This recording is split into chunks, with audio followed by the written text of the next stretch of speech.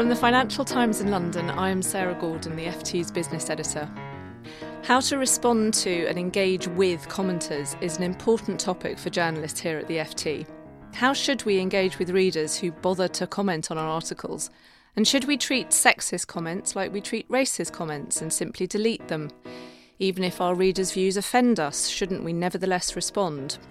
I've gathered a group of my colleagues together to discuss our thinking on how we might change the way we deal with commenters. Andrew Hill is our management editor, Lila Raptopoulos helps moderate our comments in the audience engagement team, and Sarah O'Connor is our employment correspondent. First, a bit of background. This week I wrote a column on the comments I and other FT journalists receive on articles where we write about gender and diversity in the workplace. Some months ago, Andrew received a comment on one of his columns which suggested that male writers on this topic received more constructive and serious comments than female writers. This led me to re-examine the comments on some of my pieces, as well as my decision not to respond to them. That decision was taken in part because of the offensive nature of some of the comments which my writing attracts. To give some examples, the idea that women are as fit as men to make business decisions has never been proved. Intelligent people tend to be men. Standards have collapsed at the FT. Since I posted the column, it's received nearly 300 comments, some of which I have responded to, and many, indeed most, I would say, are constructive contributions to the debate. I'm just going to quickly share one of my favourite of the responses so far, which was from a woman who shared her experience of commenting on articles. And she wrote to me saying, "A couple of years ago, I began commenting using the name Nina Guinness. However, I began to notice that I got odd responses from other commenters, not usually nasty, but more in the sense of being condescending or dismissive. So, in an attempt to be taken more seriously, I switched to Nicholas Jack. He gets many, many more recommends than Nina did, especially when commenting on political and specialist financial matters."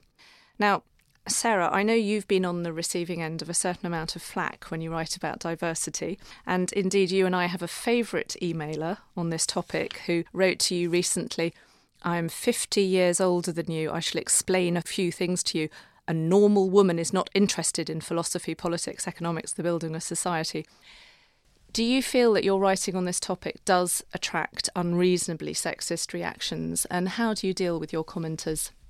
Yeah, that particular emailer, who I know that we've both heard from, is a kind of extreme case, but actually it's surprising how many people, even in the online comments that everyone can read, will say quite similar things. And I go to and fro on how I feel about it and whether I want to try and respond to them or not. I did try on a recent column that I wrote about the gender pay gap, looking at some recent research that showed within the academics in the London School of Economics, even when you control for job performance, women of the same age, tenure, job performance were still being paid less. One of the most recommended comments read, "Dear God, when will this bleating about the pay gap end? Men are more exceptional than women," and carried on in that vein. So I tried to respond to him and I said, "Hi Chris, the point here is that the study controlled for performance, so these are equally exceptional people being paid differently." But actually, I mean, he did respond again, but with no recognition of what I had said and simply more of the same. "Take a look around you, honestly, and using nothing more than common sense, figure out the ratio of exceptional men to exceptional women that you see." Setting aside the fact that I am surrounded by exceptional women, including you, Sarah, where I sit, it just kind of left me frustrated. And I thought, actually, what is the point in responding to people who I'm not going to change his mind and he's not going to change my mind? So actually, I've got better things to do probably than fighting this battle, which I sadly wish had been won a long time ago. Which is not, of course, the message we get from our audience engagement team, who very much wants us to engage more with our readers. Andrew, I mean, given that it was the comment on your column that, in a sense, got this debate started, I mean, do you think that your writing on diversity attracts a higher quality of comment than it would if it was written by a woman? It's hard to generalise. I mean, I've been writing about this for a while. Not all the articles that I've written have had comments on them in abundance to be able to judge.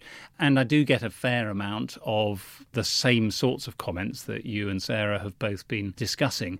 I mean, I do tend to dive in on this topic and other topics to address questions when I think they've been raised, to cite other data and so on. And I think that does potentially calm down the discussion a little. But I think this topic does get people fired up. I think in general, compared with the comments on yours or Sarah's or other articles written by female colleagues, there probably is a little bit more of a kind of measured debate under mine. But the same people, some of them are exactly the same people, and certainly the same types of people do tend to dive into to criticise the fact that we're even writing about these topics, which is what really riles me. I wonder, Andrew, whether even if you and I received the exact same comment, I might take it a bit more personally simply because I am a woman. So it's kind of harder to read someone say women are fundamentally more stupid than men when you happen to be a woman. That's certainly true. And I would say that I personally had not considered the possibility that there was a difference between comments on articles on this topic written by men and comments on the same topic written by women until that commenter had posted her, I assume it was a her, observation. Although I very much liked your suggestion when we were discussing this of the only way to test for this is to write your same column but put a female's name at the top. Yes. Andrea Hill. We look forward to welcoming you to the FT we'd columnist. Have to do what I think is known as A/B testing on this. Yeah. Lila, I mean, I know that your team and you in particular think a lot about the most appropriate way to respond to commenters. What's your current thinking on how to deal with sexist comments? I mean, shouldn't we allow our readers to offend if that's part of a valid debate? Yeah, it's a fine line, and it's something that I struggle with. First, I just want to start with a few things we know about commenters. We don't know the gender of our readers because we allow them to be anonymous, but a recent study done over 15 major news sites shows that comment threads are overwhelmingly dominated by men, as much as 80%. So they're even male-dominated on sites like the Daily Mail, which kind of skew female. But also the reason we care at all is because we think that our readers are smart and interesting people, and often they do make valuable contributions to our journalism. We also know they pay a lot for their subscriptions, and our commenters are the most engaged users on the FT by a long shot. So in terms of how we deal with sexist comments, there are different styles of sexist comments, and they kind of deserve different treatment, and this is where it gets tricky. One is the comment that directly and obviously demeans women or puts the reporter down, and our moderators try to delete those. So that's things like, this is a real one, more PC socialism rubbish. Why should companies fill their boards with token women who aren't up to it? That was on one of mine, wasn't it? That was on one of yours. But then there's a type of comment that rides this ambiguous line. So there's a few examples on your thread, just this most recent one. One being, I find the current stream of attacks on men under the guise of equality dangerous. The reality is that men under 30 have had it far worse than women since they were born, under metrics from health to pay. Equality is not promoting one gender over the other, and it will not be achieved by punishing today's men for the mistakes of the past. And the other is, fiscally, women are a much greater burden on society. Added up across a lifetime, they are in perpetual deficit, i.e. they pay far less than they take out of the system. Talk about fairness then, Sarah, when you recognize single white guys are shouldering much of the burden of your biology. Okay, so they're undeniably sexist comments, both of them, but the commenters really believe it, and they're calmly stating their kind of sexist belief. So it's tough because moderators can't really justify deleting them, because to yell sort of you're sexist and then make this what seems to be a commonly held prejudice disappear will alienate the person and the people who agree. But in the past, we've just left it there to stew among other similar comments, and then that just encourages those who agree to chime in, and those who know it's wrong don't want to jump in because it's become kind of a Shark Tank.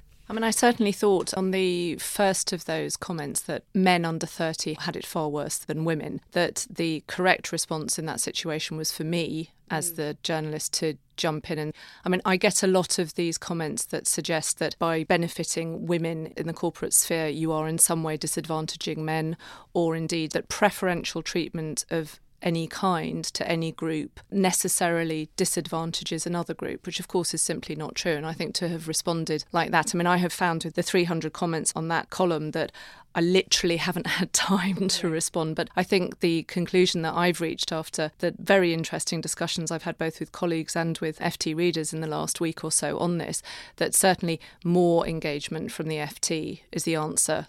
And I have one very specific suggestion, which is I think we should really have a good think about whether anonymous commenting is allowable, because I think it's very noticeable on my writing that where people are using their real name, the quality of the comment, whether disagreeing or agreeing with what I've written, is higher. Interesting. So I agree very much that that's where it's our job to do a better job creating an environment by jumping in, where readers will feel comfortable responding to sexist comments, because that's big picture what changes minds. About anonymous comments, we've thought about this and we've looked at news organizations who have done it, like the Huffington Post.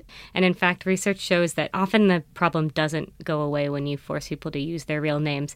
It's called the online disinhibition effect, that the screen itself reduces or removes the social restrictions or inhibitions you'd feel in real life. So even on Twitter or Facebook, you'll see that people will be uncivil with their name attached.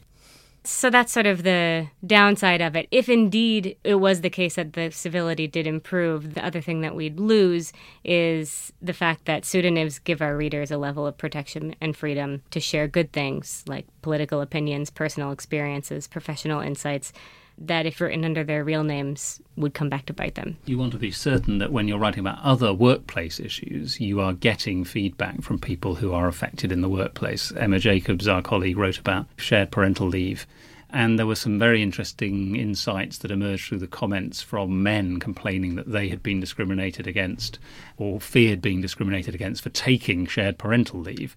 And they would not have come out, I don't think, if they had been forced to use say their that own they name. were. Yeah. And I quite often get reporting leads from people who've commented on my story to say, listen, I used to work in X company and this was my experience, and that can be incredibly useful. And I guess we don't want to stop that altogether. But it is, this question of how do you deal with people who are both valuable customers and insulting you is a difficult one, right?